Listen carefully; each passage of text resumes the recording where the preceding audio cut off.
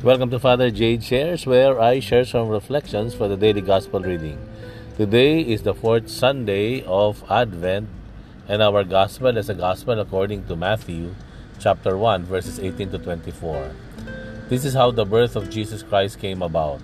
When his mother Mary was betrothed to Joseph, but before they lived together, she was found with child through the Holy Spirit. Joseph, her husband, since he was a righteous man, yet unwilling to expose her to shame, decided to divorce her quietly. Such was his intention when, behold, the angel of the Lord appeared to him in a dream and said, Joseph, son of David, do not be afraid to take Mary your wife into your home, for it is through the Holy Spirit that this child has been conceived in her. She will bear a son, and you are to name him Jesus, because he will save his people from their sins. All this took place to fulfill what the Lord had said through the prophet, Behold, the virgin shall conceive and bear a son, and they shall name him Emmanuel, which means God is with us.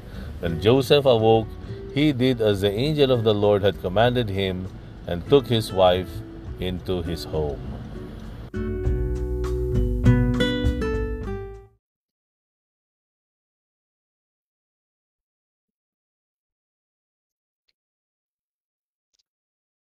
Ang sabi po, ang fear or takot ay normal, no? Normal daw po ang natatakot. Totoo po ba 'yon? Meron ba ditong hindi natatakot kahit kailan at kahit saan? Pakitaas po ang kamay. Hindi natatakot kahit kailan at kahit saan? Normal daw ta ang matakot. Ano po? Ano-ano mga takot ninyo? Sige nga. Ano mga takot niyo sa panahon na ito? Halimbawa, takot na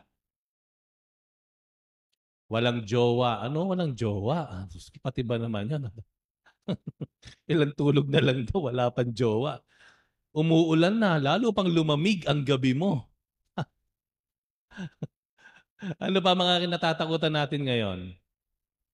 Hindi makauwi si ano, no, si anak, no, from abroad, hindi maka-join, hindi umabot sa 25. Ano pa? Hindi dumating ang Christmas bonus, hindi pa ba dumarating? Oo. Ano pa yung mga takot natin? May kanya-kanya tayong takot, hindi po ba? Lalo pa habang papalapit yung Pasko, aminin man natin o hindi, merong paraang sa kalooban natin, mayroong mga takot ano po, no? Hindi kayo magkasundo, papalalapit na ang Pasko, hindi pa kayo nagkikibuan, you know? Yung takot natin na hindi mag-usap yung mga magulang, halimbawa, no? Takot natin na wala tayong magiging handa, walang regalong matatanggap. Iba-ibang, iba-ibang takot po yan, ano? Pero normal naman po eh. Yung takot eh. No? Merong isang kwento po ano.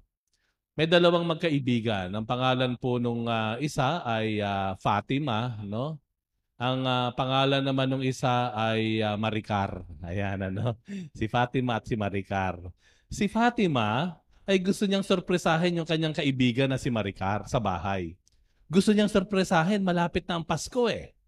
Gusto niyang bigyan ng malaking surprise. So si Fatima, tsumetsempo, gugulatin sa bahay nila, biglang bibisita.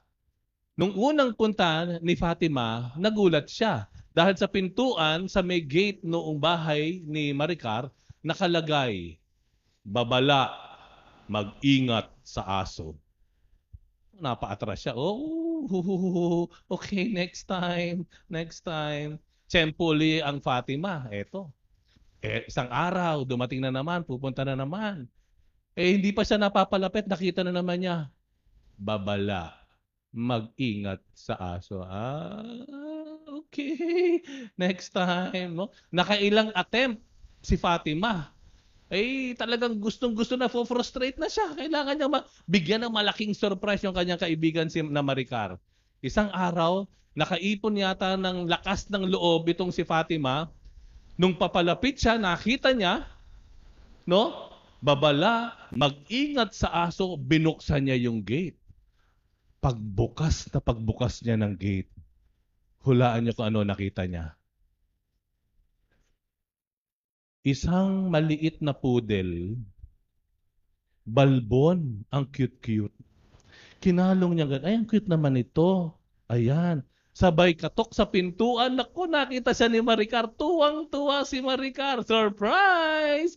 Na-surpresa talaga. Tuwang-tuwa rin si Fatima dahil lang tagumpay siya na nabigyan niya ng sorpresa yung kanyang kaibigan. At pagkatapos ng ilang sandali, ang tanong ni Fatima, sandali, sandali. Nandun sa pintuan sa gate ninyo, babala, mag-ingat sa aso. Ay, nasaan ba yung asong iyan? Ay, nangangagat ba iyan? Nasaan ba dyan? Ang sabi ni Maricar, yung asong tinutukoy ko, yung hawak mo, ayan oh. Ito ba? Bakit may babala? Kasi naman, lahat ng pumupunta rito, napapagkamalang basahan yung poodle na iyan, nahaapakan, kaya mag-ingat sa aso. Kaya alam niyo, minsan po, yung takot natin, maniwala tayo sa hindi, may gantimpala ang Panginoon. Naniniwala ba kayo doon? Gusto niyo ba yung takot niyo maging gantimpala sa Diyos? Gusto niyo pa? Tingnan po natin yung ating ebanghelyo. No? Nakita po natin si Maria pa lamang, nung nagpakita sa kanya ang anghel at sinabi ng anghel sa kanya, Maria, ikay dalaga, pero maglilihi ka ng anak ng Diyos at siya ang magiging Mesiyas. Ano ang naramdaman ni Maria? Natakot siya. Nung malaman ni Jose na nagdadalang tao ang kaniyang fiancé na si Maria, kagaya ng binasa ko po ngayon, natakot siya. Kaya nangusap ang anghel sa kanya sa panaginip at ang sabi ng anghel sa kanya, Jose, huwag kang matakot dahil ang ipanganganak ni Maria ay siyang magiging tagapagligtas. Noong ang mga shepherds, mga pastol, natutulog doon sa ilang, nagpakita ang mga anghel sa kanya umaawit. Ano sabi ng mga anghel? Huwag kayong matakot dahil isinilang na ang manunubos. Makikita po natin, maging ang unang magiging Pasko, ang pagdalaw ng anghel kay Maria, ang pangungusap ng anghel kay Jose, ang pagpapakita ng anghel sa mga pastol, yan po ay sinundan ng takot. Takot. So, pero ano ang ginawa ni Maria? Ano ginawa ni Maria? Ang sabi niya sa anghel, mangyari nawa sa akin ayon sa iyong sinabi. Ano ginawa po ni Jose? Ganun siya ay natakot. Pagkagising niya, sinunod niya ang habilin ng anghel, pinakasalan niya si Maria. Ano ginawa ng mga pastol kahit natatakot sila?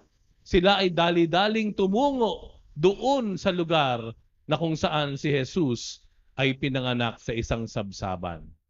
Tingnan po natin. Kung gusto po natin yung fear natin ay maging gantimpala, ang kailangan po natin ay tiwala. Para ang takot ay maging gantimpala, kailangan natin ng tiwala. Tandaan po natin, hindi natin ipapakita ang tiwala natin kung hihintayin natin na mawala yung takot. Saka natin gagawin. Okay? Kung hinihintay niyo po na mawala ang takot sa inyo bago gawin ninyo ang tama at mabuti, hindi po tiwala ang tawag doon. Sigurista ang tawag doon.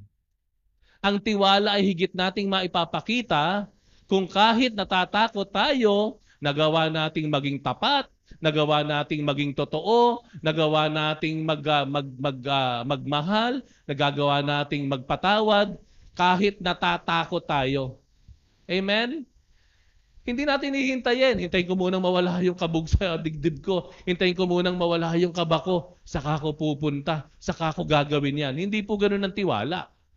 Ang tiwala ay lumulutang yan. Ang tiwala, nakikita yan sa panahon at sandali na ikaw ay pinangingibabawan ng takot at pangamba. Yun ang tiwala. Amen? Yun ang tiwala. Ilang taon na nakararaan, may isang barangay tanod, di ba? Naalala niyo yon? Nung mayroong parang nawawalan ng bait na lalaki, gusto niyang manakit, meron siyang hostage, ano ginawa ng barangay official? No? Dahan-dahan siyang lumapit at talagang nahawakan niya yung kamay ng hostage taker at naligtas yung hostage. In-interview siya pagkatapos, ang tapang-tapang niyo naman. Paano niya nagawa yun? Ano sabi ng barangay official? Kung alam niyo lang, takot na takot ako. Takot na takot ako. Nagtiwala lang ako na hindi ako pababayaan ng Diyos. Dahil tama ang gagawin ko. Dahil ito ang tungkulin ko sa aking mga kabarangay. Ang tiwala ay malulutang lang yan kapag ito ay ginawa natin sa sandali na tayo ay pinangingibabawan pa ng takot. Ang problema, minsan, kaya hindi natin magawang matanggap ang gantimpala dahil sa tiwala, hinihintay natin na mawala ang takot. Na minsan natatagalan. Na minsan it takes time. Bago na, kaya nangyayari po, nadidelay ang isang bagay na dapat ay gawin na atrasado yung mga bagay na dapat sana ay nakatulong na. Ang mga bagay na nadidelay para maayos ang ugnayan, para magkasundo, natatagalan ng pagkakasundo. Bakit? Parehong natatakot Natatakot ako, baka bigla akong ismiran yan Ako na nga yung lumalapit, ako pa yung tatalikuran. Di ba may ganun tayo, natatakot tayong lumapit dahil baka tanggihan tayo, talikuran tayo, murahin tayo. Hihintayin ba nating mawala yung takot? Habang tayo ay nahihirapan sa ating damdamin, dala-dala natin yung inyong alitan na hindi kayo makapag-usap, hindi kayo magkasundo. Kung talagang nandun ang tiwala natin, kahit kinakabahan ka at wala kang kasiguruhan na patatawarin niya, lalapit ka pa rin. Yun ang tiwala. Kung natatakot ka na ikaw ay hindi makatatapos sa pag-aaral, subukan mong mag-aral ng mag-aral. Yun ang tiwala. Kung akala mo hindi mo kaya yung hanap buhay na yan, hindi mo kayang pasukin yung negosyong iyan, kinakabahan ka, subukan mong magtiwala. Hindi natin kailangang maging atrasado dahil hinihintay nating mawala ang pangamba. Ang tiwala sa Diyos, higit na nakikita kapag tayo ay pinangingibabawan pa ng takot at pangamba. At dahil sa tiwalang ito, ang anumang takot na mayroon pangamba tayo, ay magiging gantimpala. Ang tanong, ano yung kinatatakutan mo? Hinahayaan mo ba ngayon na yung takot mo magpahanggang ngayon ay humihila sa iyo paatras at hindi ka makausad paharap? Saan ka dinadala ng takot mo? Hanggang ngayon pa ba takot ka pa rin makipag-usap sa tao? Natatakot ka dahil sa insecurities mo? Subukan mong magtiwala. Baka magulat ka. Tanggap ka pala ng tao. Tanggap ka pala nila. Tiwala po sa Ebanghelyo, nakita natin, Maria, si Jose, mga pastol, lahat sila natakot. Pero, ang nauna sa kanila ay ang tiwala.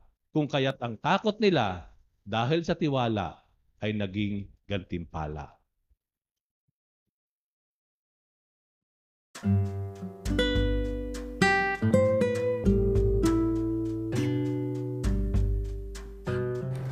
Thank you very much for reflecting with me today. We'll have another one tomorrow. Bye for now and God bless you.